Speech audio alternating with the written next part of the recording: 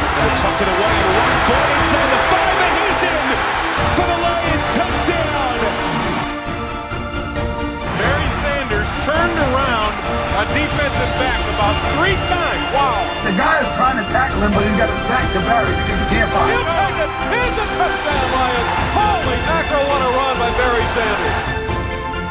Detroit, there will be a 15-yard penalty on the kickoff, but the play is not reviewable. Welcome to another edition of the Roar of the Lions UK podcast, episode 236, Getaway Car. My name is Matthew Turner, alongside Ashley Soden. How you doing, man?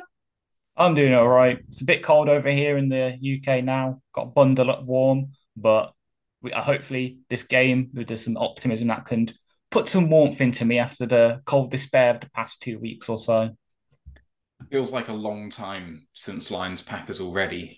So True, yeah. we need to get right. Fingers crossed that we do. Oh, thank you for changing the name of that because I completely missed that.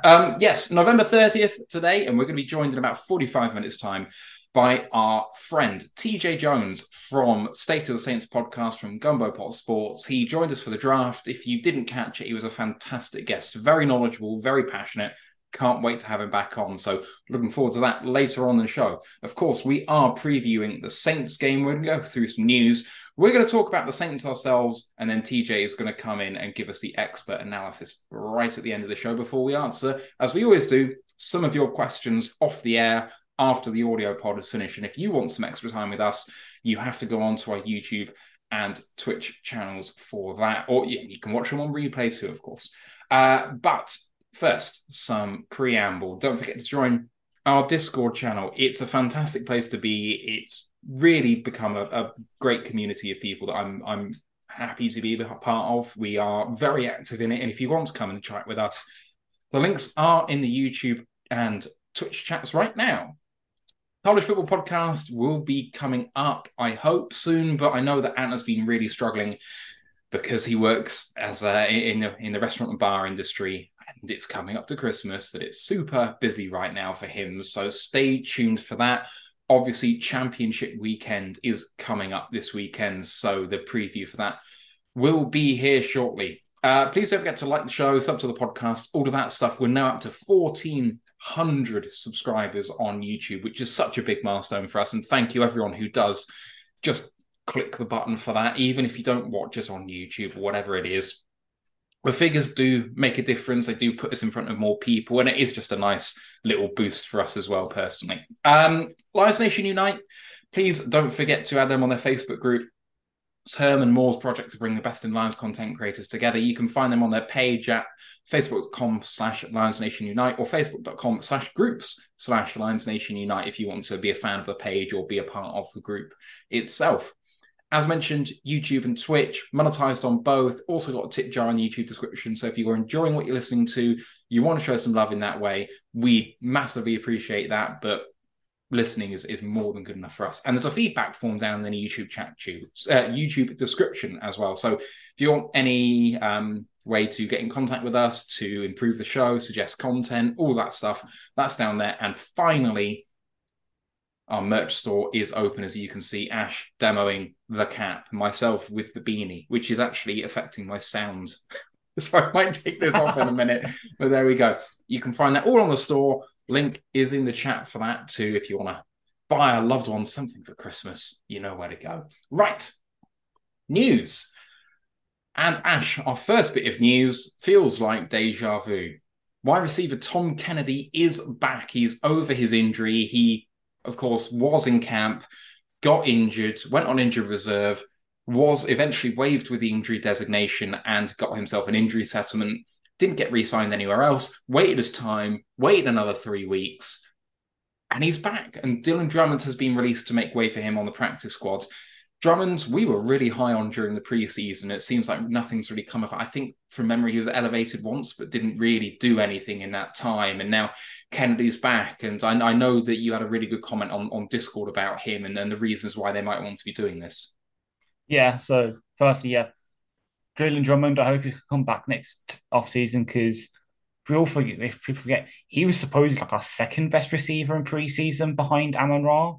Like, he had a real connection with the QBs. He was getting open consistently with that route running. So for someone who wasn't even a UDFA, he was like brought in for sort of like the rookie camp as a local tryout, managed to impress his way into being to camp and sticking around on our practice squad for this long.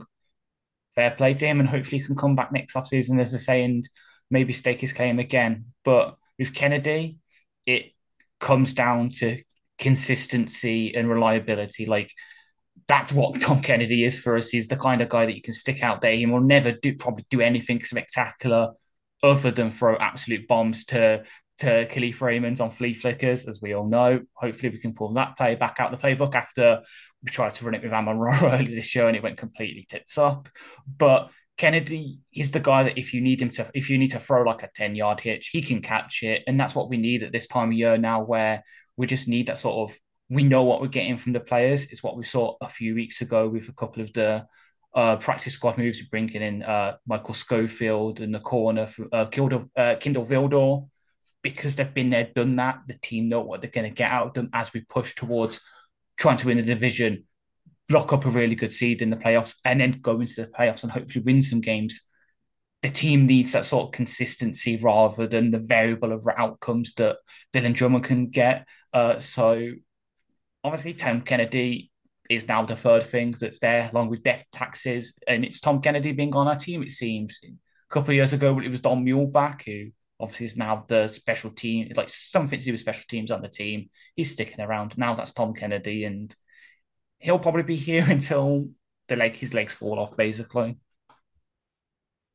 Yeah, the thing about Tom Kennedy is he's always unremarkable, but he always kind of performs when he's out there as well. And I mean, I remember him being on the main roster. It was at the beginning of last season.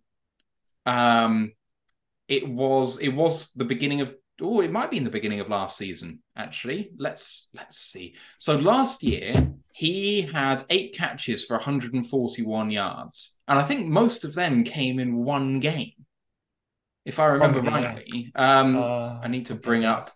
I should really have tried to bring this up before I started talking about him, but, that's never been my strong point. So he went 3 of 5 for 54 against Seattle in that 48-45 loss in week 4. He had 1 catch on 2 targets for 44 yards against Chicago in the 31-30 win. Like, they're not massive plays, but in the context of not having anyone else to take those reps, he can be that sort of reliable blanket. And I mean, 44 yards of catch, only 1 catch, 44 yards. I remember that big play. It was huge in the context of the game. I think it might have given us the game, in fact. I think it might have solidified the whole thing right at the end. So you know what you're getting with him, and it's someone who's going to run the right routes. And actually, he's a preseason warrior for a reason, because he's better than a replacement level player. But he is a replacement level player himself, if you know what I mean. He's a replacement level wide receiver who is much better than replacement level DBs. That's how I want to put it. Yes. That makes sense. And obviously, he is athletic, like we talked about a former lacrosse star here who just conferred. Like, if he, and I hate putting it out there, if he was on like the Patriots, when the Patriots had a functional offense, precursor, but he's the kind of sort of like Danny Amendola, Julian Edelman of the world, where if he's in that system, everyone will know about him because they just seem to work well in that system. But because he's with us, and until roughly this year, we weren't really getting many eyes on us. We can, he's just kind of gone under the radar. Like he sniffs of someone, like he sticks around the practice, if we elevate him a couple of times, I hate to say it, the Chiefs might come sniffing. Like we've seen it today. They've signed one of the Cardinals running backs off their practice squad. Kind of like how last year they signed, God, I should remember this, the veteran Melvin Gordon. It might be he might turn into like this year's Melvin Gordon for the Chiefs, where he comes in. He might be a bit better than some of the receivers they're chucking out there right now. So hopefully we can get him to stick around at least first, so he can help us in the playoff push rather than giving Patrick Mahomes a reliable person to throw to who's not called Travis Kelce. Yeah, he'd instantly be one of their best wide receivers. And I think it's just because he's an unfancied name that no one really knows, and he's been on our practice squad forever and hasn't played that much that, why would anyone notice him? But hopefully he does well enough. And actually, I hope he does garner some attention because it means he's done something for us. Anyway, Next bit up is the quarterback. Hendon Hooker's 21-day clock was activated and he practiced for the first time on Wednesday. This means that if he is not signed to the active roster 3 weeks from yesterday, he will be shut down on IR for the rest of the season. Now, Ash, for me, I don't necessarily think he will be activated. I think this is them saying we've seen him not with the team enough, doing the sort of physical stuff without actually working out, that we believe that there's no limitations now, so we need to see him with the group. And because they've got the insurance of having a QB2 already, if he doesn't get activated, it's no different from what they've had the last 12 weeks.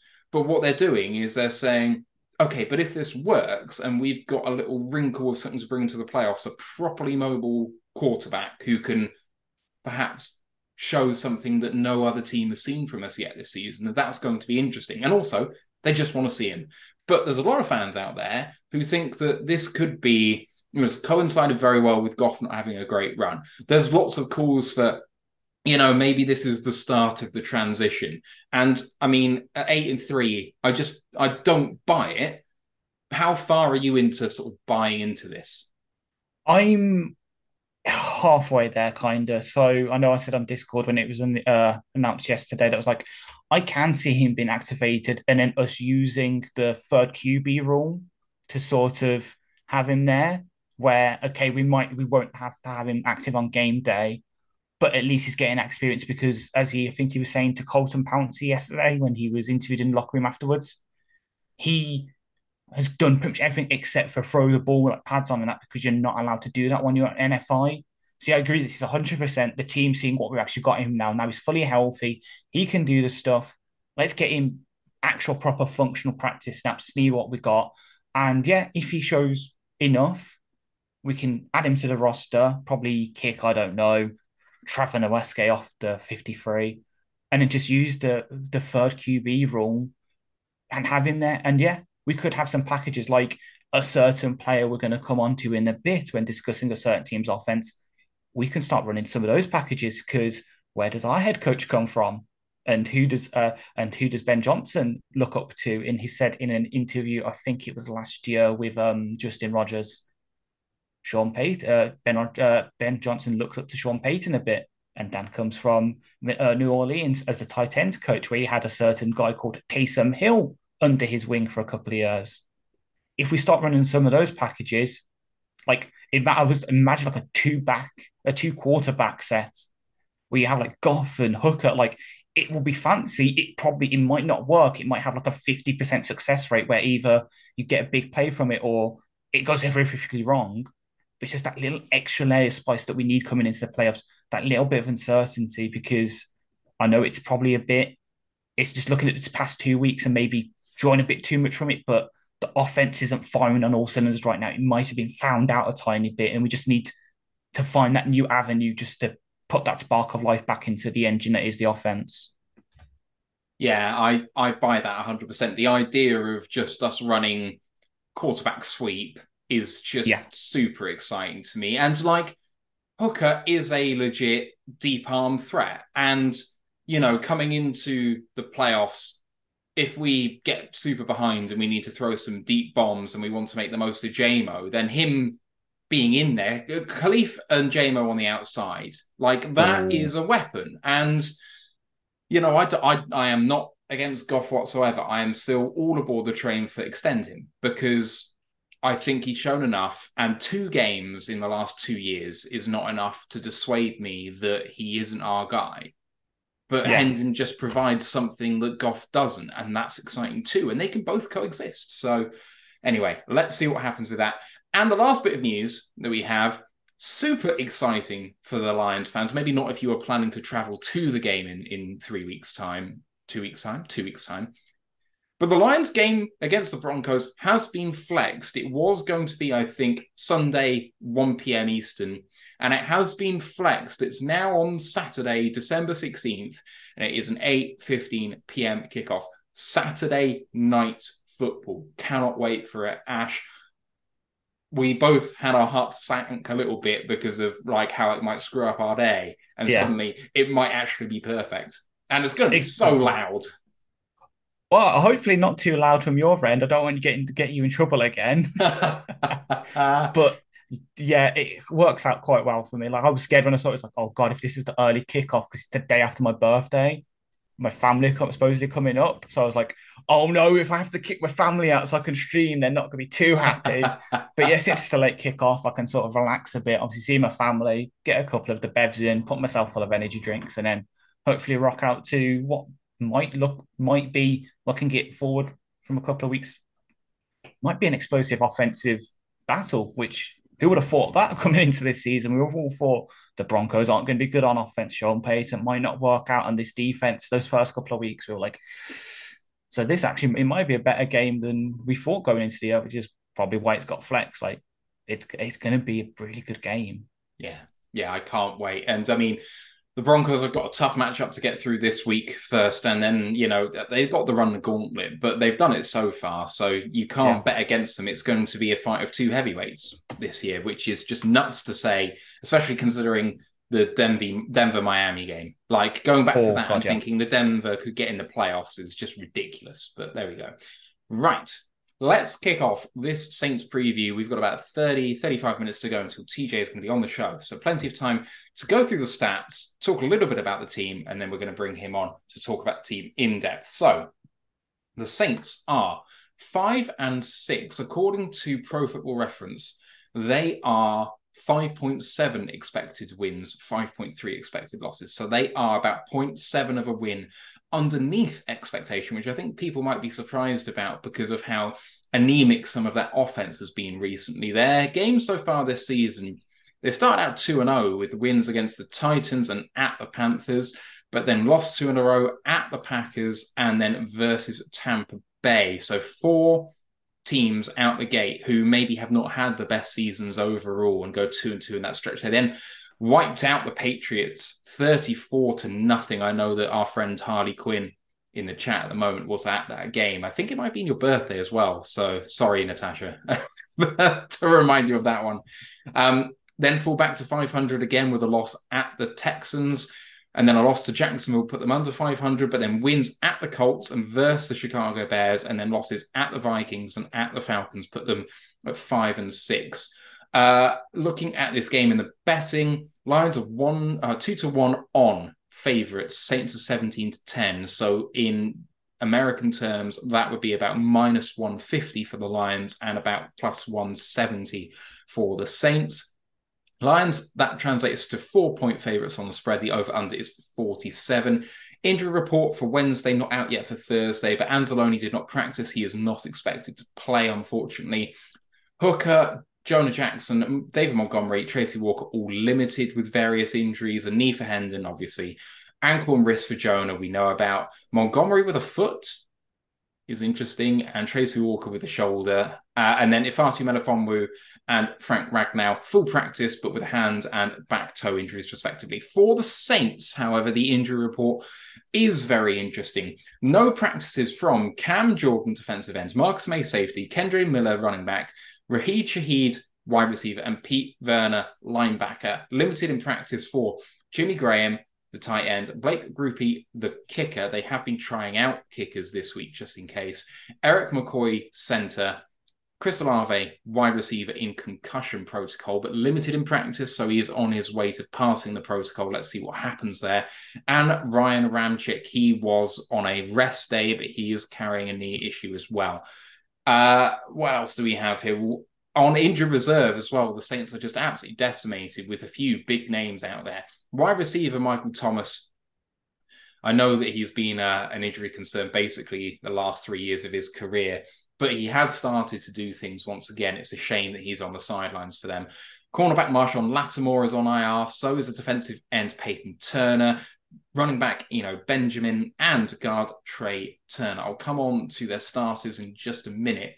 But Ash, they are absolutely decimated by an injury. And if I have a look at who they've played so far this season, I think the best team they might have faced are the Texans. And I'm not sure you would have thought that coming in, but in fact, the rest of the way, they're playing Lions, Panthers, Giants, Rams, Bucks, Falcons. As a virtue of being in the NFC South, they haven't they haven't played a quality the Jags and the Texans, but they've not really played. They haven't played a Philly. They haven't played a Chiefs, Baltimore. They haven't been tested yet. Yep. And it's just a look of the draw, I guess. Obviously, we hopefully might get one of those years where we don't have to face anyone hard, but considering where we want to be going with our team, that's obviously unlikely. We're going to be drawing the first seeds in quite a lot of divisions, hopefully going forward. So, but yeah, they haven't really faced anyone. And as you said, their offense has been anemic at best, despite Mickey Loomis, their general manager, I believe, saying, "Oh yeah, we're in top 10 for getting to the red zone." When you're not scoring in the red zone, that does not mean squat. I mean, I said it on the pre-show, and I know it's a stat that they've said on the Pride of Detroit preview with the Saints reporter, and it's also divisional games. In their 3 divisional games so far, they've scored 2 touchdowns. Both of those were against the Panthers, and both of those were scored by a player who's no longer on the team in Tony Jones. They are absolutely dire in the red zone. Like, horrific. We'll come on to it later, especially since the main proponent of that is their quarterback. So we'll probably answer that in a bit, but they're just, they're slowly but surely biting the bullet for all the cap stuff that's happened. They're slowly hemorrhaging talent, and yet they still believe they're 1-2 pieces away. So they're trying to draw out that window that's been closed. They're basically like a bee that's been trapped in their house. They're trying to get through the window, and it's just closed. They can't get through. And until they wake up and smell the coffee and get someone to open that window for them by getting rid of all these big, expensive veterans and just committing to a rebuild, this is what they're going to be. They're going to be perpetually 6-10, 7-10, 7-10, 8-9, where, okay, yeah, they can win a few games against their own division, be scrappy that way, but they're never going to compete with the likes of like San Francisco, Seattle, Philadelphia, Dallas, us. They're going to be in that sort of, they're going to be kind of how we were for a bit, where we could be scrappy, we can win a few games, but we were never going to do anything serious until we commit to that rebuild. That's what they need to do. Yeah, I'm in complete agreement. And as we go through this team, there'll be some glaring examples of where there's just wastage, and I don't really get what they're trying to do. Let's bring up their starters now. And on offense, I say starters. I just go through the depth chart, so I don't know why I say starters every time. Quarterback, Derek Carr is the starter, backed up by Jameis Winston. You've also got Taysom Hill, who takes, obviously, he has a couple of throws every game, but not very many. And Jake Haener back there as well as QB4. Running backs, Alvin Kamara, Jamal Williams, we know him well, and Kendre Miller. Wide receivers, Chris Olave, Rashid Shaheed, A.T. Perry, Lynn Bowden, Keith Kirkwood, and Michael Thomas, obviously, on IR. Rashid Shaheed not expected to go, I don't think, this week. And Olave is a 50-50 call at this point with trying to pass the protocol, though it looks like he's on the way. Tight ends, Juwan Johnson, Taysom Hill obviously mentioned already, Foster Moreau, and Jimmy Graham. And then the starting 5 up front, Andres Pete at left tackle, James Hurst left guard, Eric McCoy center questionable, Cesar Ruiz right guard, and right tackle Ryan Ramczyk. You've also got Trevor Penning down there, who's listed as LT3 because James Hurst apparently is LT2, even though he's LG1 as well. You've got Nick Saldivieri in there too. Otherwise, it's not a huge amount of depth. On defense, play a base 4-3. Defensive ends, Cam Jordan and Carl Granderson, backed up by Isaiah Foskey and Tano Passingen, I'll say, as well as Carl Phillips. And then the DTs, Nathan Shepard, Kaleem Saunders, Brian Brzee, and Malcolm Roach. The outside linebackers are Pete Werner, Zach Bourne, Nephi Sewell, and Ty Summers. Inside linebacker, Demario Davis and DeMarco Jackson. And then the back 4, Paulson Adebo, Alontae Taylor, Isaac Yiadom, and Cam Dantzler are the cornerbacks. The safeties, Marcus May, Tyrann Mathieu, Jordan Howden, Lonnie Johnson, JT Gray, Ugo Amadi, and newly signed Jonathan Abram. The kicker, as we mentioned, is Blake Grupe. He is questionable for this one. The punter's Lou Headley, who is also the holder. The returner is Rashid Shaheed, so that's a worry as well. Long snapper. I'm struggling here. You're hungry, boy. I am. Is Zach Wood. When looking at that team, Ash, there's a shocking amount of depth in some places, and then a weird wealth of depth in others, no more so than at cornerback. Why do you have supposedly 4 viable guys? Yeah, exactly. It's a bit weird. So, yeah, look at the cornerbacks first, because that's also another connection we have with this team with Mr. Glenn. I know, obviously, Lattimore's on IR, but yeah, they have some really good guys. Like Paulson Debo had a down year last year, but he's been a damn good corner this year. Alontae Taylor's been pretty damn good in the slots. Isaac Yiadom, I know the guy that Pride Detroit had on TSA said not many people will know him. He's been pretty good. I remember him on the Broncos. Like, he was always kind of in that sort of Jerry sort of zone where, okay, yeah, he's never going to be a cornerback one, which is why they got Pat Surtain. But he's pretty damn good when you put him in the right positions to play. Cam Dantzler, talented, but just got wasted by Minnesota. Who's surprised? It's Minnesota. They either work out really well with corners like Xavier Rhodes, or they just completely ruin them. And yeah, then at safety as well, like Tyrann Mathieu, Honey Badger still pretty damn good. Got a couple of turnovers last week. Marcus May, okay, yeah, has some off-field stuff, but he was also always a sort of decent starter, even when he was back in the New York. I remember he got tagged one year because he was that good the year before, and they didn't want to lose him. Fortunately, they did. Lonnie Johnson, former converted corner from Houston. I think he was drafted by the Texans. Obviously, he went to the Titans then. Now he's in New Orleans. Jonathan Abram, as a 5th safety, is a guy who you put in the box and just run defend. He's good. If you wanted him to do any coverage, he's not going to do anything for you. They've got embarrassment of riches back there at the secondary. And then even at linebacker, like Zach Bourne, that's a guy I remember when in that draft cycle we were looking at as the Lions, because obviously he's that sort of, he would be perfect for this Sam problem that we're having right now, because he used to pass rush in college, but he can cover and he can run defend. Love him to be on this team. Demario Davis while he's getting on a bit, he's an absolute beast at middle linebacker. Like, he's someone I'm very scared of for this week, but we should overcome it. Pete Werner, former Buckeye, can do things. Nefi Saul, well, we've got the inside track with him because obviously we've got his brother on our team. We've got the best Saul in the business. And then even up front, like Brian Breezy is your sort of third DT. This is a guy we would potentially consider him at 18. Like, he has a lot of talent in the world. Unfortunately, things didn't go his way, Clemson. Obviously, with his sister dying and the injury, the ACL and that. But when he's on, he can be absolutely good. I know that more than most as an FSU fan. I've seen him tear our centers apart a few times. But even then, like, Malcolm Roach is good. Isaiah Foskey is your sort of third, 4th pass rusher.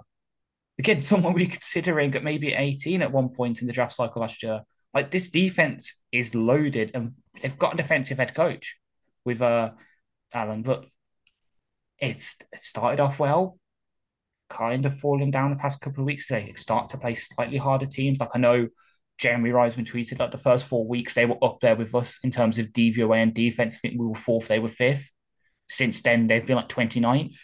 They have not been good. It hasn't been coming together, and it's because they've kind of fallen for the same trap we are, where they're committing a bit too much to run defense in some parts and not putting their players in the best position because they don't know what they think they know what their identity is, but their identity was what they were 4 or 5 years ago when they had Aaron Glenn as the secondary coach, and they had a few more players that they've now had to lose, like CJ Gardner-Johnson, for example, man in that nickel zone.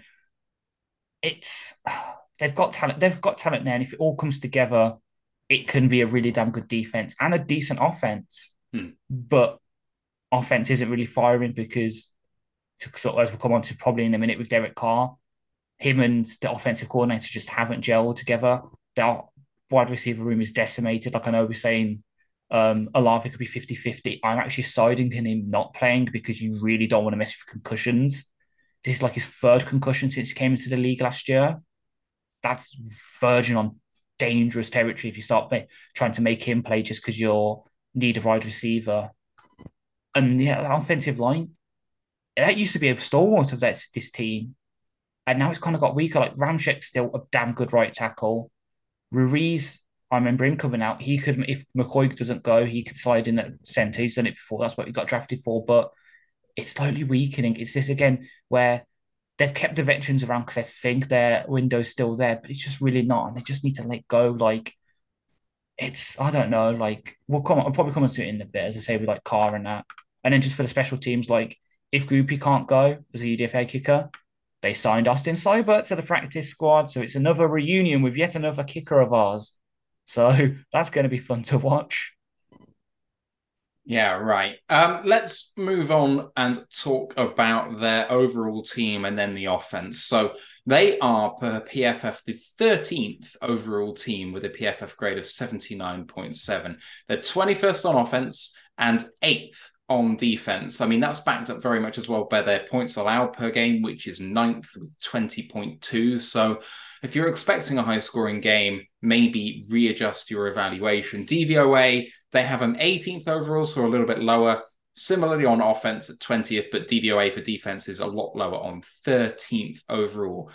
Offensively, led by Derek Carr, 244 completions on 372 attempts, 65.6%, 2,535 yards. That is 10 touchdowns, 5 interceptions, a passer rating of 88.5, quarterback rating 47.4, and a PFF grade of 67.6. Alvin Kamara lead back, 119 carries for 457 yards. That's 3.8 yards per carry and 2 touchdowns. Also at the backfield, catching it 54 times on 61 targets for 355 yards. That's 6.6 yards a catch and 1 touchdown. He has a PFF grade of 73.5. Leading wide receiver is Chris Olave. Of course it is. 63 catches on 103 targets, 771 yards. It's 12.2 yards per catch and 3 touchdowns. He has a PFF grade of 80.7. And Taysom Hill, how can you not mention him? He's only thrown the ball 6 times, but he's got 5 completions for 72 yards and a touchdown. He's also run the ball 57 times for 287 yards, which is 5 yards a carry and 3 touchdowns. And he's caught the ball 24 times on 31 targets, 214 yards. That's 8.9 yards per catch and a touchdown. How do you even put that into words? And the PFF grade of 73.3. Other good grades, McCoy, the center, 79.7, and Ramczyk, the tackle, 76.8. Worst grades in there, maybe this is why Penning is a backup at this point, 53.5. Cesar Ruiz, the starting right guard right now, might slide over to center, as he said, 52.4.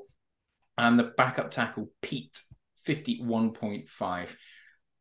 Efficiency ratings on third down, they're 21st, completing 37% of the time. On fourth down, they are 9th, converting 57% of the time, but that's only on 14 attempts. And in the red zone, you mentioned this, Ash, they only get touchdowns 42.5% of the time. That is 29th in the NFL, 17 touchdowns on 40 red zone trips. And they do line up primarily in 11 personnel. That's 43% of the time, but they also go 1 personnel, 1 running back, no tight ends. That's, I can't even read, 18% of the time. They go 12 personnel, 14% of the time, and then 11 with the 6 offensive linemen, 12% of the time. So they are one of the more varied teams in the NFL in terms of how they come out on offense. And actually, you've got to think that is mainly because of how much they use Taysom Hill wherever they use him. You don't really know where he's going to line up. Yeah, exactly. Like he can line up a tight end, running back, a quarterback in the like wildcat. He can line up everything. It is a very varied offense. But at the same time, as we said, it hasn't really been functioning that well. Like at least in the 20s, from their own 20 to the opposition's 20, they're perfectly functioning offense, as you say. 9th in fourth down conversions, 21st in third down. It's obviously below average, but they can do some stuff. But as soon as they cross that 20, as soon as they get into the red zone, the offense just shuts down. They can't do jack it. And I hate ragging on the guy because obviously he is a good quarterback, even though he looks like the guy from Toy Story 1. But Derek Carr as a red zone quarterback is shocking. What we've seen the past couple of weeks with Goff, that is what Derek Carr has been in the red zone for the past couple of years. He just keeps turning the ball over. And honestly, if I was the offensive coordinator, as soon as you cross that 20, I'm shifting Carr out. I'm putting Taysom Hill at quarterback because he can offer you more. Because obviously in the red zone, that threat of him running could really do some things for you as another dimension to what the defense has to put in there for the red zone. It makes it harder for them. They've already backed up in 20. They don't have that much space to work with.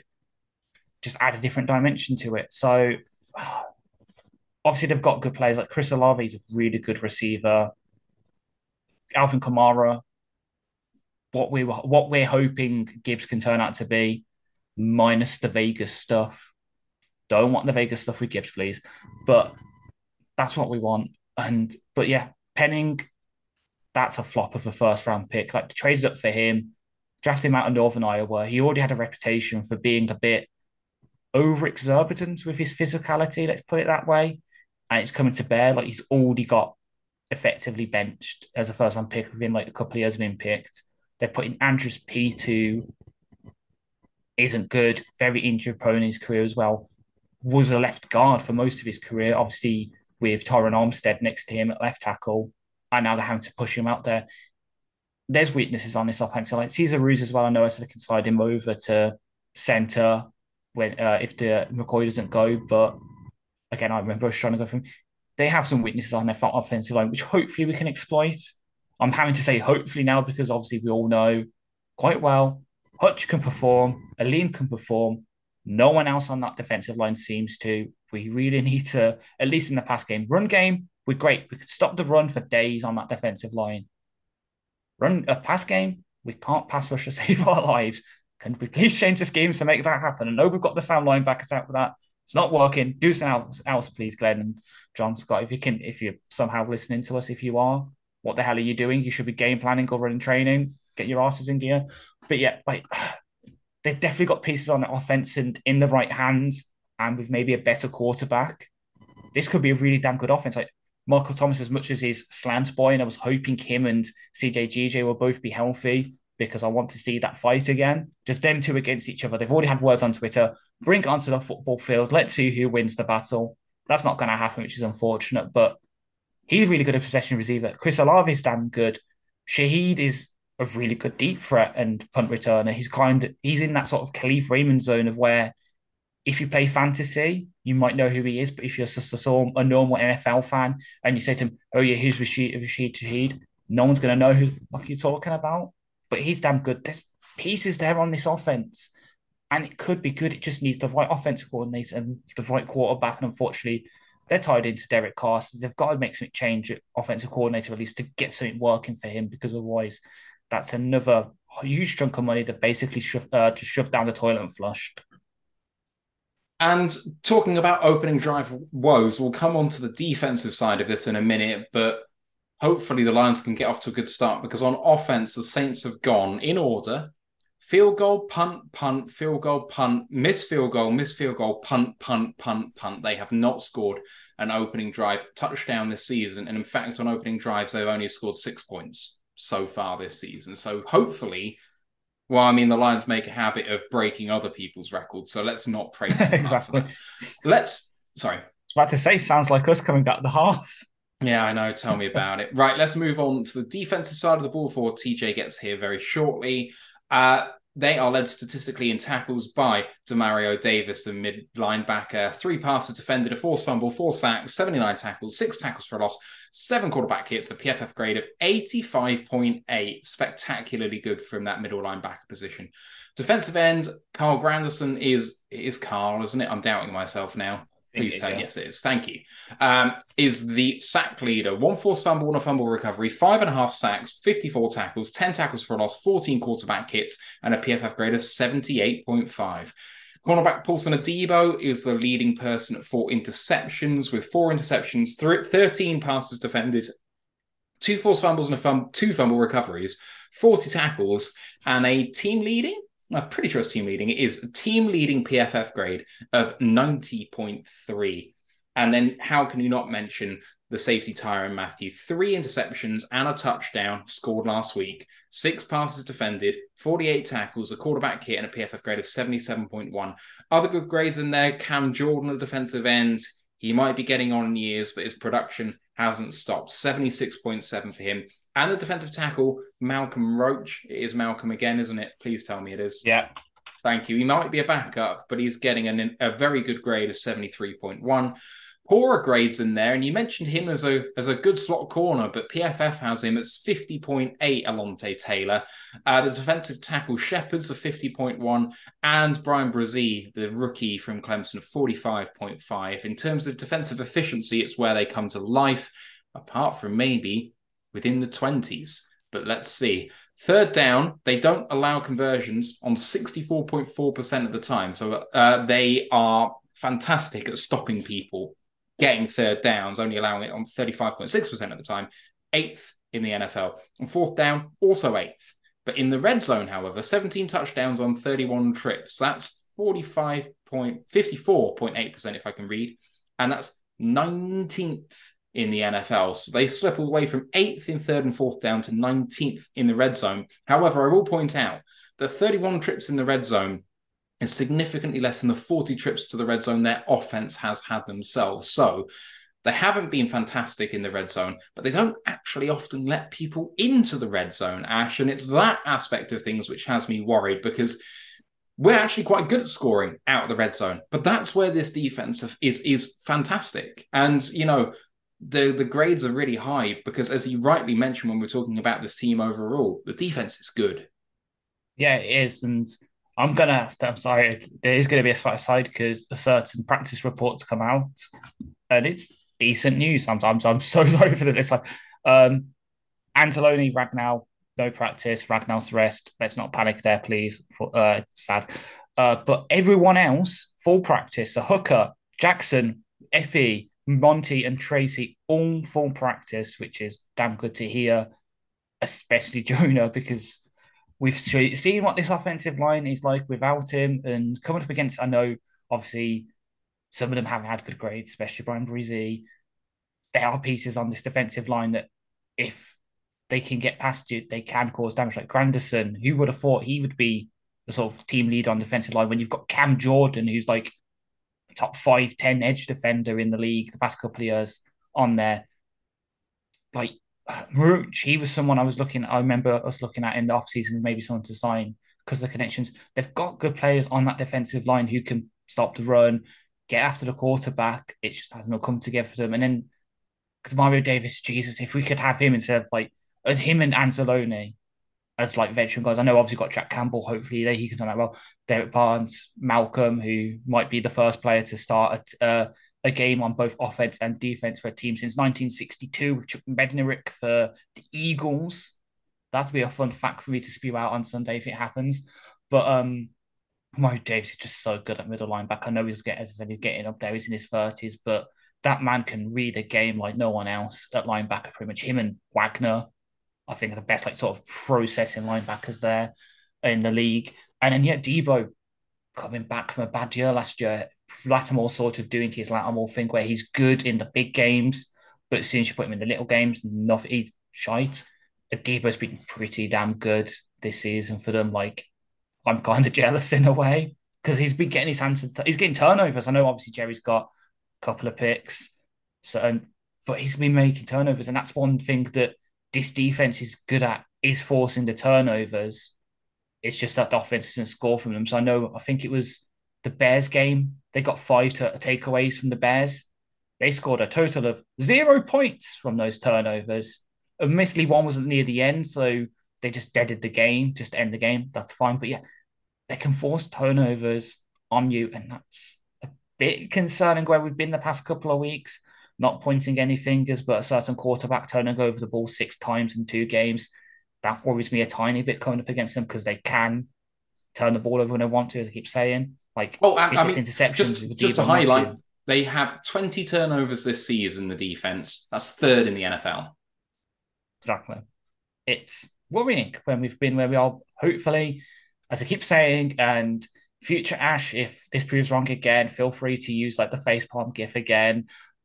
Hopefully we sorted these turnover problems over because that's what's really holding us back, especially our offense. And as I say, it's a bit concerning coming against a defense that if they know how to do anything, it's to force turnovers. So that's something I'm going to be... Luckily, obviously, we all saw yesterday the awkward clips of like Goffin at doing the cat and mouse drills and ball security. That's something we've got to prioritize this week against this defense. Yeah, absolutely. It's a defense which gives me plenty of cause for concern. And I mean, a couple more things here. Second in interceptions with 14. Second in average time of defensive drive. The average amount of time per drive that they're on the field is 2 minutes, 29 seconds. Like, that's just nuts. 5.5 plays per drive, second in the NFL. Points against, 1.62 per drive, sixth in the NFL. This team is just great across the board. The one thing that I did spot is they're 23rd in terms of rushing yards allowed. So if we look at, perhaps a little bit more matchup related stuff, and I know this was going to be left a bit more until TJ had come on, but if there's one way, Ash, maybe the Lions can get at the Saints, it comes with what the Lions regard as their identity, and it's going to be running the ball. It didn't go great last week. Hopefully the Lions can get back right, doing what they do best. Yeah, well, I guess it didn't go right last week because we forced ourselves into a hole early and we had to sort of abandon it. But this week, it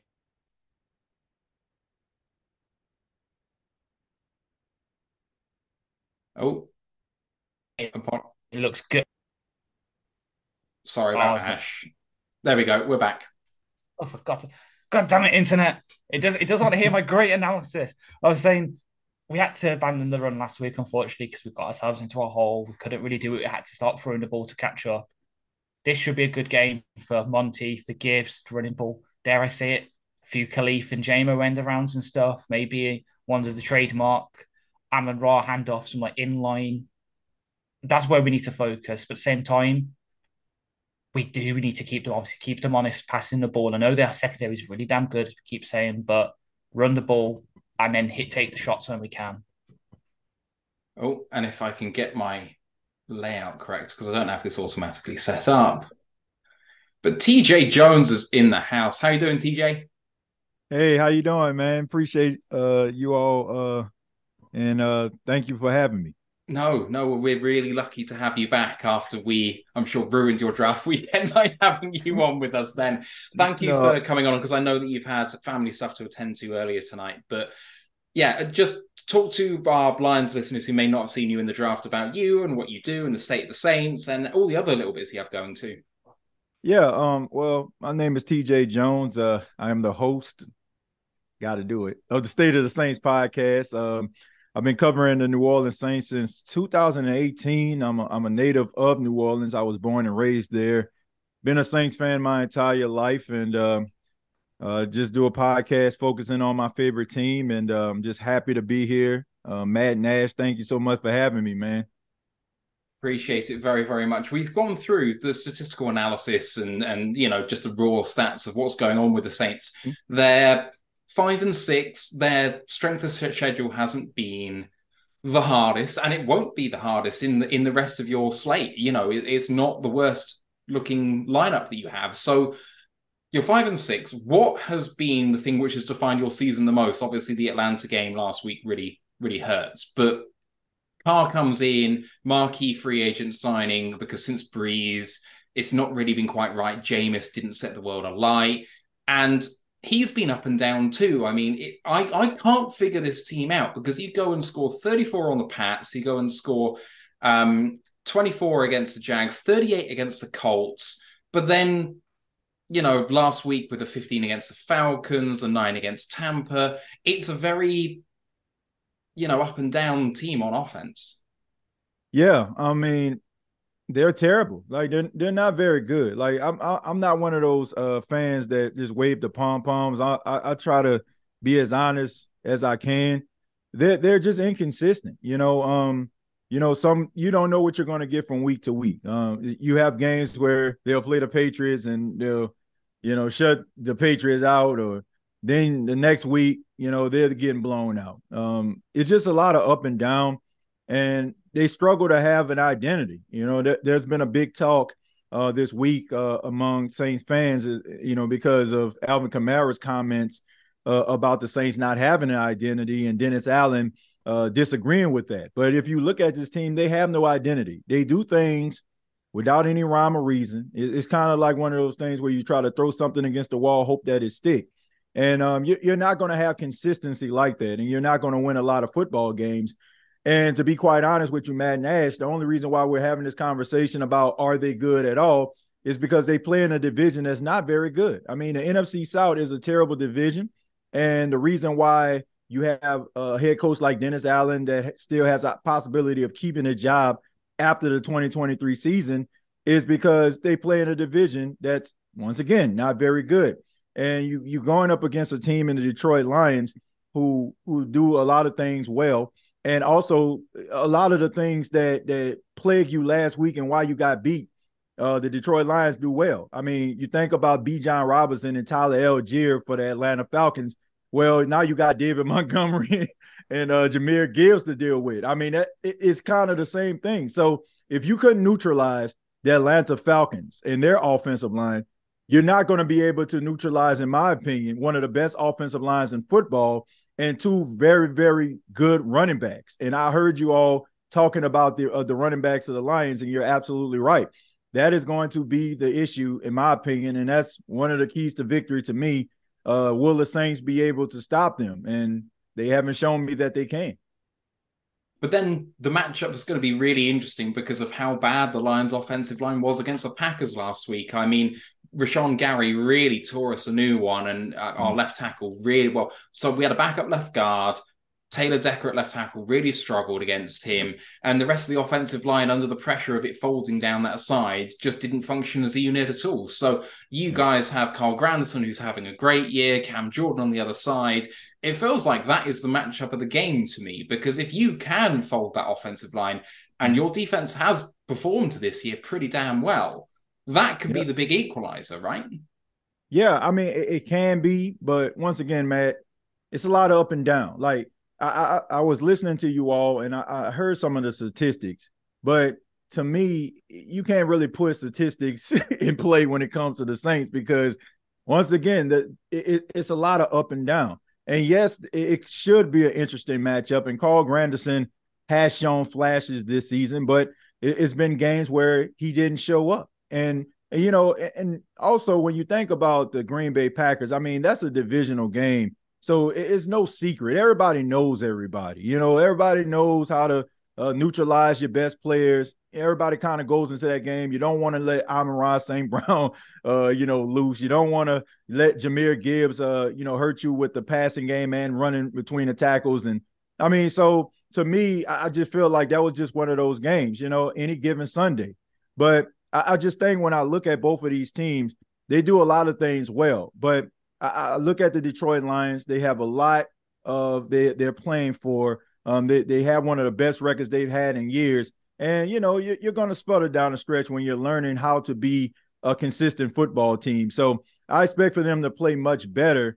And I expect for the New Orleans Saints to play a little bit better. The fact that you got a lot of people wondering, are they going in the right direction as far as the coaching staff and the leadership up top? So I expect for them to be able to respond because, normally when we have these type of conversations when it comes to the Saints, they seem to respond. They're a little bit of a reactionary team.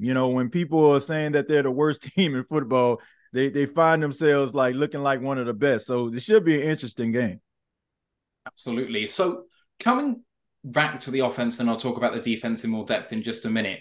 Ash was talking about Derek Carr and his red zone woes. And what is it about this team, do you think, that makes them because they are very efficient in between the 20s, but in the 20s, they just don't seem to be able to move the ball. They're prone to big mistakes. The pick six last week was case in point, but that's not the first time something like that has happened this season. Why have they struggled to operate in the red zone, do you think? It's just the inconsistency, and it's also the lack of innovation. If you don't change with the times, you're going to get left behind. And you look at some of these teams out here right now, they do a lot of pre-snap motion. They come up with different creative ways to get their playmakers involved. But it just seems like the Saints are kind of stuck in neutral. They seem back in the past that Sean Payton and Drew Brees type philosophies have worked. And it just seems like they can't get past that. And I just think that when you look at them, yeah, they can move the football, but you also have a quarterback that historically has struggled in the red zone. This isn't something that just happened with the Saints. If you look throughout Derek Carr's career, he struggles in the red zone and has. And, it's one of those things where there's this old saying, a tiger never changes stripes. Like, you can put him in a different situation, but he's still a tiger. And this is the thing that has plagued him throughout his career. And unless he really just, settles down and realizes that this is an issue and really focus on it, then you're going to continue to have the same issues. There's a lot of talent on this football team, but they've struggled to get everybody involved. And, I think it's going to be a reoccurring thing under this coaching staff. And what do you make about what's going on at wide receiver? Because obviously Michael Thomas is on IR. Olave going through concussion protocol. Looks like he's on track to pass it, but it's, still 50-50 at this point. Rashid Shaheed doesn't look like he'll go, and he's been a revelation this season. And then you've got A.T. Perry, Lynn Bowden, who have shown flashes, but maybe they're not the most safe, low, high floor guys that you can put out there. So are you going to have to turn to kind of heavy sets, running the ball a bit more, tight ends being on the field? What is the strategy going to be, do you think, if some of these guys are out? Because you've only got 5 active wide receivers on the team. Yeah, I mean, it's going to be tough for the New Orleans Saints. They're going to have to find ways to move the football down the field. I mean, of course, Chris Olave, before he left the game with a concussion, he went over 100 yards, and that was in the first half. So it seemed like he was trending in the right direction. You lose Michael Thomas in the game versus the Minnesota Vikings in Week 11. But, that's the thing. You have some young, talented players on your practice squad, but you're going to have to find ways to move the ball and rely on individuals like Alvin Kamara, getting Juwan Johnson involved. They're going to have to find a way. And some of these younger guys are going to have to step up in order to make this game competitive. I think that they have a lot of young, talented guys. I think the biggest issue is they struggle to try to get these guys involved. And that's one of the main reasons why I feel like a lot of people don't know how good they can actually be. So the Saints have to do their due diligence and try to find ways to get some of these young playmakers involved to see what they're made out of, and maybe they can live up to their true potential against Detroit. So from the sound of it all, do your problems, do you think, stem them primarily from coaching on offense rather than personnel? Oh, yeah, absolutely. I think that this coaching staff, you got a lot of layovers from the Sean Payton, Drew Brees era. Pete Carmichael, the offensive coordinator, has been with the team for 15 seasons. You have Dennis Allen as the head coach. He's been with the team for quite some time, 2 stints as a defensive coordinator, now with the head coach. I just think that you have some guys who are, they know what they're doing. As far as Dennis Allen, great defensive mind. Pete Carmichael, I think he understands offense, but I also think you have some guys that mostly play like behind the scenes guys, not really the individuals you want in leadership roles. And I also think that they're more of the coaches that are recipients of great quarterback play. Like, for example, if the Saints had Tom Brady as their quarterback, I think that they'll be okay because he can be able to rise above coaching. But when you look at some of these individuals like the Derek Carrs, like some of these other young wide receivers, you have to have a coaching staff to develop those guys in order for them to, live up to their true potential. Another example, like think about Christian McCaffrey. In his last years with the Carolina Panthers, it looked like he was going to, maybe retire in the next couple of years. And then he goes with Kyle Shanahan, and now he has this resurgence, and he looks like the best running back in football. Coaching matters, and it matters who is coaching. And I feel like that is why the Saints have been inconsistent, and that's one of the reasons why I feel like some of these younger players haven't really lived up to their true potential. So I think it's something that the Saints may need to look at the end of the season and wonder to themselves, are these the coaches that we need to lead this team for the foreseeable future? But right now, it doesn't look like. Ash, any questions for TJ on the offense? So obviously, at least for our team, it starts up front with the offense line. It's kind of the same with you guys. Obviously, I know Eric McCoy. I know the injury reports just come out and I think he's practiced again. And obviously, you got Ryan Ramczyk. who is one of the best right tackles in the league that's perhaps not named Penei Sewell. But then you look at the other side and it's kind of not as good. So obviously I know Andres Pete is the left tackle, used to be the left guard next to Terron Armstead, have to flex out there when you lose him, unfortunately, to the Dolphins. Cesar Ruiz, who I remember Lions fans being interested in during the draft when he came out as potentially coming to us, obviously used to play Michigan. Right. And then obviously Trevor Penning, you traded up for him in the first round. What's gone what schematically maybe, or is it the players themselves has kind of gone wrong on that left-hand side when that sort of right-hand side's so good? Like you've got the centre, you've got the right tackle, so reasons the right guard, but that left side, is it because Carr's holding on to the ball too long? Are the backs not really hitting the holes there? Or is it just something going wrong on that side schematically that's not letting them live up to their potentials maybe? Well, I think it has a lot to do with coaching as well. But I will say this about the offensive line. It has gotten better. The first few games of the season, it just wasn't working. I mean, name your pass rusher, they were getting double-digit sacks. I mean, the most mediocre pass rusher was still able to get to the quarterback.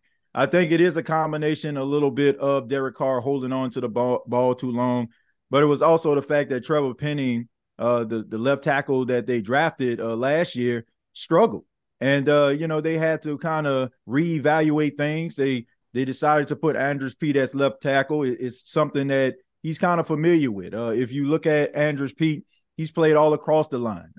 When the Saints drafted him a couple of years back, I want to say 2012 or 2013, he was the left tackle. And, of course, like when Terron Armstead started to develop, they slid him to the guard position. But Andres Pete has done a pretty formidable job since they've put him at left tackle. And the offensive line has not been the issue as of late. I mean, even when Alvin Kamara has been running the football, he's averaging 3.8 yards a carry. But over the last couple of weeks, he's been getting up there to 4 or 5 yards average. But the problem is the Saints have not been able to cash in with touchdowns, so they have to get away from the run. So the offensive line has improved. And, I think that they'll do a formidable job. They're going to have to because you all know, I mean, the Detroit Lions, they have some really good pass rushers, some young guys that can get after the quarterback, Aiden Hutchinson. I heard you all talk about Alex Anzalone. He can come on a blitz. He's leading your team in tackles right now. Derek Barnes. So you got a bunch of guys that can get to the quarterback. So they're going to have to make sure that they bring their A game because this is a really good young Detroit Lions team, and they got to be able to bring it. Well, if you think they can get to the quarterback, can you please tell our defensive coaching staff that? Because Hutch can, Aleem can, but everyone else just seems to be focusing on the run and aren't really getting to the quarterback, which is why we were having to use Anzalone. It's looking like he's unfortunately not going to get to play in his return to the Superdome this week because he's had a hand injury and his wife's looking like she's going to give birth. So it is going to be a bit more Derek Barnes than that. But he's unfortunate because obviously, and that maybe brings on the next question. Obviously, we have a lot of connections between the teams. Obviously, Anzalone, CJ GJ, who unfortunately isn't going to play either with his torn pec. He's looking like he's going to hopefully come back around Christmas time. What a lovely present for the coaching staff to unwrap for themselves in a shiny former league leader in interceptions. But obviously, got Dan Campbell, who used to be on the Titans coach, assistant head coach view, and Aaron Glenn. So many connections to your team. Do you think that's going to sort of play into this match a bit, as in we know each other a bit too well and you're going to get that sort of duking battle, or do you think it's just going to be by the wayside and it's not really going to impact the matchup at all? I think in some ways it can help that the fact that you understand the coaching staff. Last week, the New Orleans Saints played the Atlanta Falcons. Their new defensive coordinator is Ryan Nielsen. He came from the Saints, of course. Do I think that played a role last week? No. And do I feel like it will play a significant role this week? Probably not. I mean, everybody knows everybody, of course, but, I think it's going to come down to who can play better, who can make very little mistakes, who can capitalize on if a team does make mistakes, and also taking advantage of opportunities. So I don't think it's going to play a huge role, but I will say this. I'm very impressed at what I've been seeing out of head coach Dan Campbell. I think that the philosophy that he has brought to Detroit, it kind of meshes with the entire city. And, I think that the energy that he has come with has really turned that organization around, and it's great to see. I mean, looking at a team that has been an underdog for many years, now they're starting to become one of the best teams in football. You got to be impressed with it. But do I feel like it's going to affect the fact that they know the New Orleans Saints and they've been on the same coaching staff? I don't. But I think it's going to come down to who's the better team. I'm just having a look and seeing how many sacks we've had this year, because it feels like we haven't had many in the last 4 weeks. We've had 23, which is not great, I don't think, through 11 games. But yeah, never exactly. mind. And it's like we've had, and most of those were the first couple of weeks. Like I remember us looking before the Packers game, we've had 2 the past couple of games, and that was both against Justin Fields. Like it's been an issue.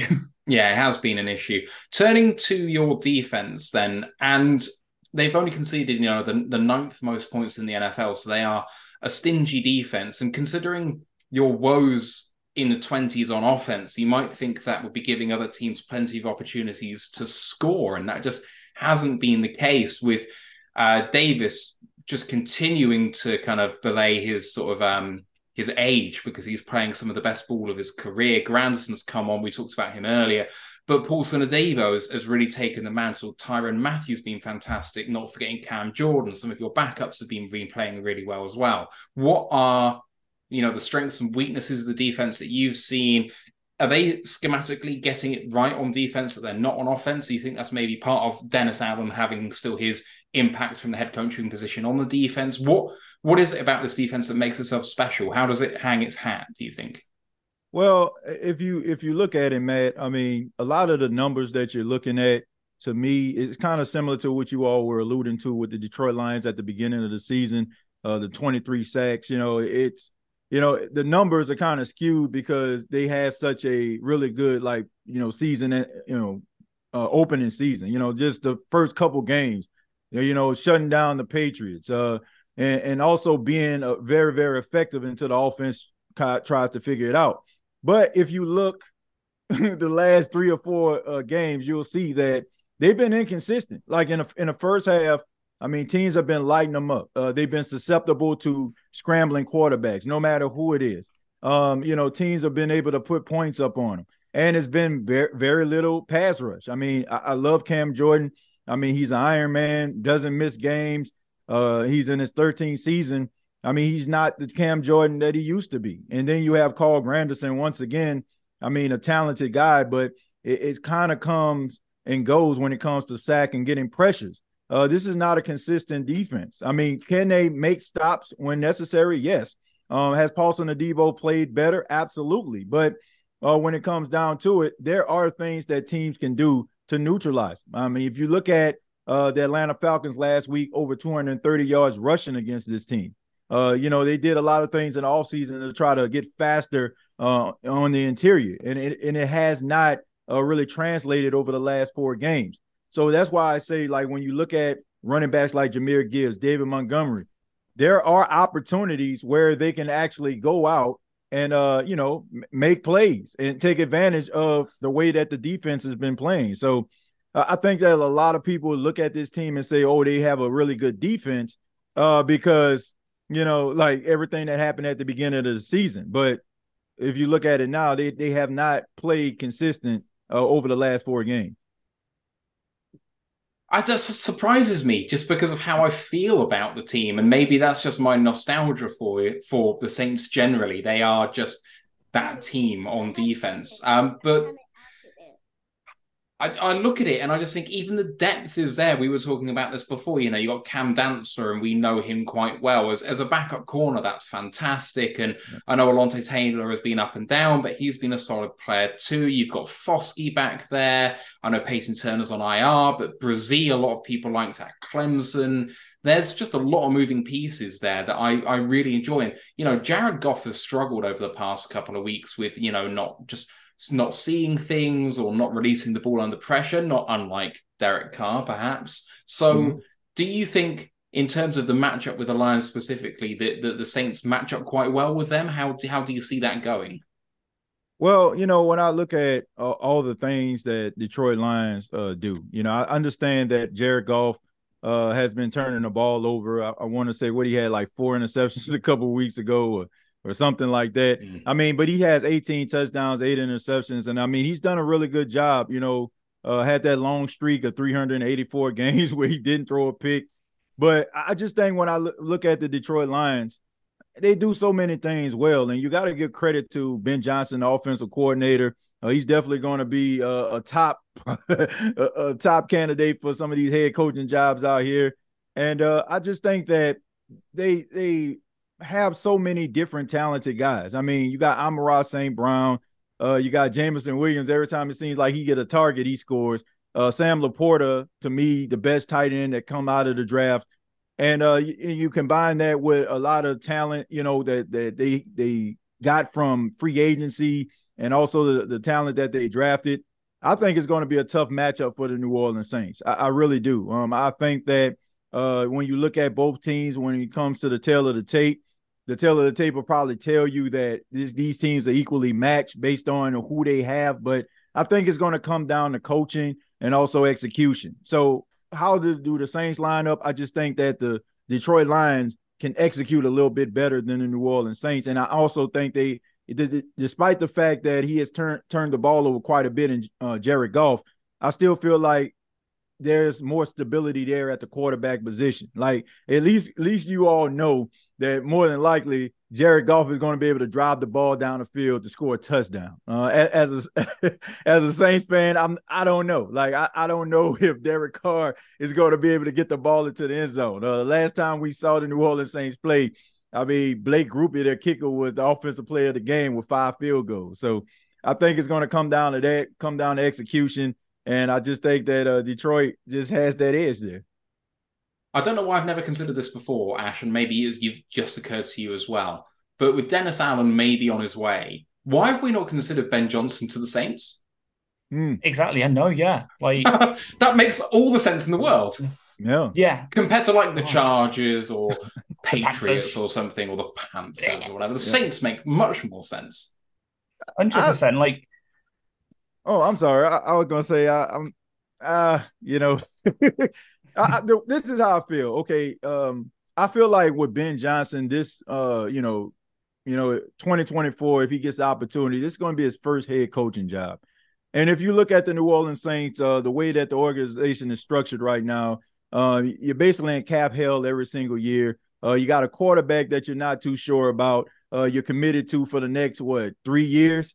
Has been not very good. And then also you have an aging team. I think that when you look at some of these guys who are trying to get their first opportunity as a head coach, they're looking to go into situations where you probably have a top 5, a top 10 pick, have some cap money to actually work with. I think when it comes to Dennis Allen, like, yes, I feel like they need to let him go. But I think with the Saints and in the situation and the position that they're in, I think they need to go with a coach that's had a head coaching job in the past, because they'll be more willing to come in and be able to embrace what's going on and be able to have the patience to fix it. And the fact that the fan base will actually recognize some of these coaches that will come in, they will understand that this coach has a pedigree of winning versus a brand new coach who you don't know anything about. I don't feel like the fan base would have that level of patience for him. So I think that, when it comes to Ben Johnson, I think that the Chargers probably would be a better move for him, because to me, they just need a good coach. Like Brandon Staley is not the answer. And I feel like with all the talent that they have, I think that would be an enticing spot. Carolina, I don't think that it would be an enticing spot. I mean, David Tepper just basically uses head coaches as a revolving door. So that's going to be a turnoff to a lot of guys. You can also look at Chicago and Eberflus and, like different places like that where you have opportunities with young players and a lot of cap money to deal with. So to me, it would be an appealing spot if the Saints had some money to deal with and, a top pick. But I just feel like he probably would want to go somewhere where, people understand that, okay, I'm going to come up in here. I'm going to make an impact. I got some players to work with. So I think the Chargers are one of these teams that have a top 5 pick would be more enticing. Fair. Getting back on topic, because we talked about one side of the matchup, but maybe not the other. So for the Saints offense, it has been efficient in places, misfiring in others, but it's coming into this game facing a Lions defense that is almost bottom of the league in the form table. They are, I think, 29th or 30th in total defense in the last few weeks. They are seemingly giving up points at will. They are not standing up to teams particularly well, especially against the pass. Still one of the better run defenses in the league, but against a pass, it's really shoddy. Jordan Love looked like an MVP last week. So, coming into this, it feels like two sides of the ball for, a side of the ball for either team that kind of needs to get right. And I think both sides would feel like they have the opportunities to do so here. Yeah. Yeah, I agree. Defensively, there's been some plays that, the Detroit Lions defense have given up.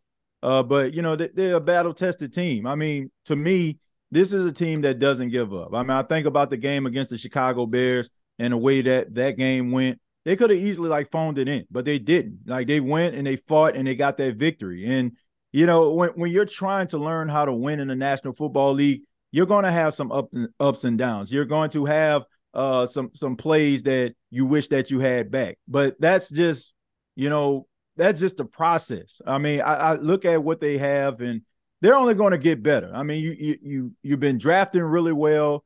You got some of your young players. They just need to develop. You look at Branch. he's playing outstanding. You got all of these different talented players. They just need to develop. And you also just need to get some really good drafts going. I like the way that Detroit is incorporating young players, combining that with free agency. I think that they're on the uptick. I just think that Detroit fans need to be a little bit patient when it comes to the defense.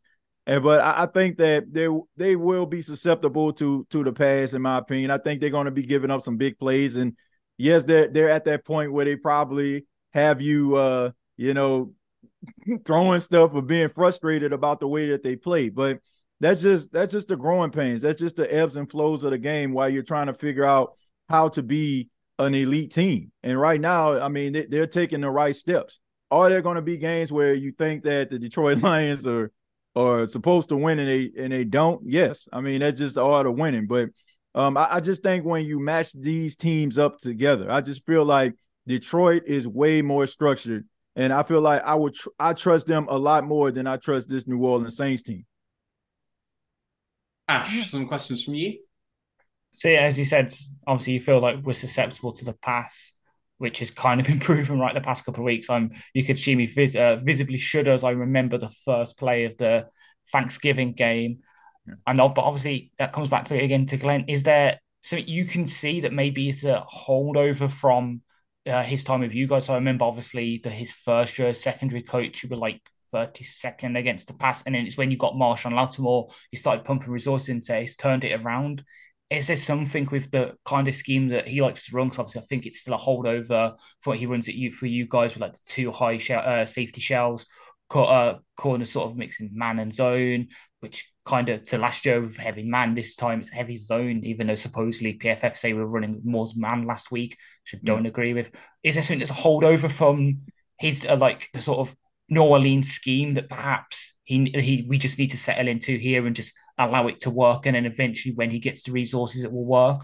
Or is there actually cause concern and the fans who are already starting to maybe look around to see who we can place Glenn with, because he's had 3 years with us, we haven't seen that much improvement on the back end? Is there smoke to that? Is there fire where there's smoke kind of thing?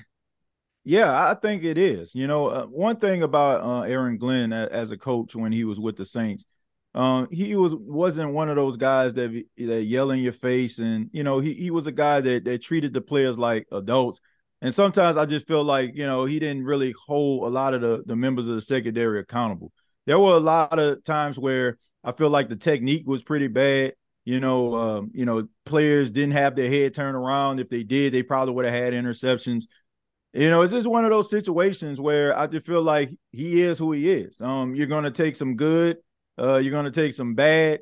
But I just think that based on the way I see the Lions secondary, that's what you're going to get with Aaron Glenn. So that's a decision that the Detroit Lions are going to have to make in the offseason as well. Do they want to retain Aaron Glenn and go forward? To me, I feel like you're probably going to get the same thing, because the way that you all are in the secondary when it comes to the defense is the same way the Saints was. They gave up big plays, a lot of missed assignments, blown assignments from time to time, and also just bad technique. So to me, I feel like this is who Aaron Glenn is. I like him. I had opportunity to speak with him. He's a good person. I can understand why players like him. But at the same time, I feel like there's something missing there every time. Like his hand is somewhere near the defense. The secondary of the New Orleans Saints, their numbers were really, really low when it came to turnovers under his watch. So that's something I feel like the Lions organization needs to look at. A couple more things to cover with you just before we finish, because I know we're short on time. First up, we're going to do some keys to victory, and then we're going to do score predictions. So, TJ, the way I frame this is maybe a bit different to some other people, just because it's nice to be unique. So, I want you to assume that the Saints have come away from the Superdome with maybe from what you're saying is maybe slightly an upset victory for the New Orleans Saints. You come back to 500, maybe the Falcons slip up, you're in the lead in the NFC South again. If you beat the Lions on Sunday, how did it happen? Like, kind of script it up for us. What did the Saints do right to win this game? It will have to be Jared Goff had a game like the Chicago Bears, where you're giving the offense ample opportunities, and the defense would have to play discipline. Getting those turnovers, turn them into points. Maybe if you get into the red zone 4 times, maybe score 2 touchdowns. It would have to be something like that. It would have to be Jared Goff just has like one of those off games, and you all's running game it just not being effective. So that will be the keys to victory. I would have to say the short field because of what you all alluded to earlier about some of the injuries to the wide receiver position. You're not going to have Rashid Shaheed out there. You're not going to have Michael Thomas. Chris Olave's status is up in the air right now, so you're actually dealing with a lot of young players. So that means that you're probably going to have some growing pains and some mistakes. So the defense is going to have to step up, create some short fields for the offense to be able to work. So that would be the keys to victory and how the Saints will be able to pull off the upset. All right. And if we had to get a score prediction out of you, how do you think it's going to go? If I can get a score prediction, I would say that the Detroit Lions will score 27 and the Saints would score 17. Oh, wow. That shocked me that you think it's going to be that far away. Do you think 10 points is how it's going to go, difference? Yeah, I really do, because I look at the Detroit Lions. Like I said, they're offensively efficient. And I just feel like, they're going to be able to execute. And it's probably going to be one of those games where I feel like the Detroit Lions will have control of the game for the majority of it. And then, of course, you're probably going to get some late game heroics because the way that the Detroit Lions probably switch it up. Maybe, instead of them playing like a certain type of defense, they'll probably a lot of, get a little softer. The Saints will probably take advantage of some of the soft spots in zone, and they'll be able to matriculate the ball down the field, maybe score a touchdown. But, to me, I just feel like when it's all going to come down to coaching, situational football, and execution. And then you combine the coaching staff of the Detroit Lions and also the fact that everybody expected for the Detroit Lions to take that extra step forward on Thanksgiving, and it didn't happen. I feel like that's going to be more motivation. On top of the fact that you're still in a race for top position or the number 2 spot with the San Francisco 49ers. So right now, you can't afford to slip up. And I feel like this team is going to be dialed in and focused. And, if the Lions are dialed in and focused, they're already a really good football team. That's just going to make them even more effective. Your lips to God's ears, TJ. We're coming to the end of our time, so why don't you let the fellas know where to come and follow you, because you've been fantastic for the last couple of interviews we've had. So we need to get you some more follows. Thank you so much, Matt Nash. I really do appreciate it. Once again, my name is TJ Jones, the host of the State of the Saints podcast. You can follow me on X, formerly known as Twitter, at TJAYJones8. And also you can check out the State of the Saints podcast on YouTube.com. Search the State of the Saints podcast. Fantastic. Thank you so much again, TJ. You've been fantastic. And hopefully we'll see you come draft time, perhaps. Yeah, absolutely. Thank you all for having me. I really do appreciate it. And good luck on Sunday. You too. You too. Cheers, TJ. Cheers. Cheers. All right, Ash. Couple more bits before we finish up here, perhaps. And first, we perhaps should start with our own keys to victory. So if the Lions are going to win this game, maybe it's the exact opposite of what TJ said. I don't know. But what do we need to do? Yep, pretty much saw the words out of my mouth. Just limit the turnovers. This is a turnover forcing defense, and that's what we've done this past couple of weeks, and it's not been fun to see. We need sort of, I'm going to say the scary word. I'm going to say the scary word that might cause a few shows because we need to go back to fundamentals on offense. I know, I felt bad saying it, but we can't. It's 2 weeks. It might just be a slip up. If it's a third week where we turn over the ball multiple times, it becomes a trend, and that's worrying where we want to go this season. We want to be, at the end of the season, win the NFC North, host a playoff game, and win it. If we keep turning the ball over, that becomes under threat, especially when we come up against, for example, Dallas, who now have a player who has got the NFL record for most pick sixes in a year with DaRon Bland. They've got 2 playmaking corners. So have the Saints. We need to limit the turnovers, use our weapons, though, because, as we say, they're not so good against the run, but we can also pass on. We've got Amon-Ra. They've spoke. I know the Pride of Detroit preview they had with their reporter said they're vulnerable against tight ends. Sam Laporte again. There's ways for us to win on offense, and then on defense, it's just pressure Carr. I know Hutch and Aleem, we'll get to it. We just need someone else to step up, just one more player.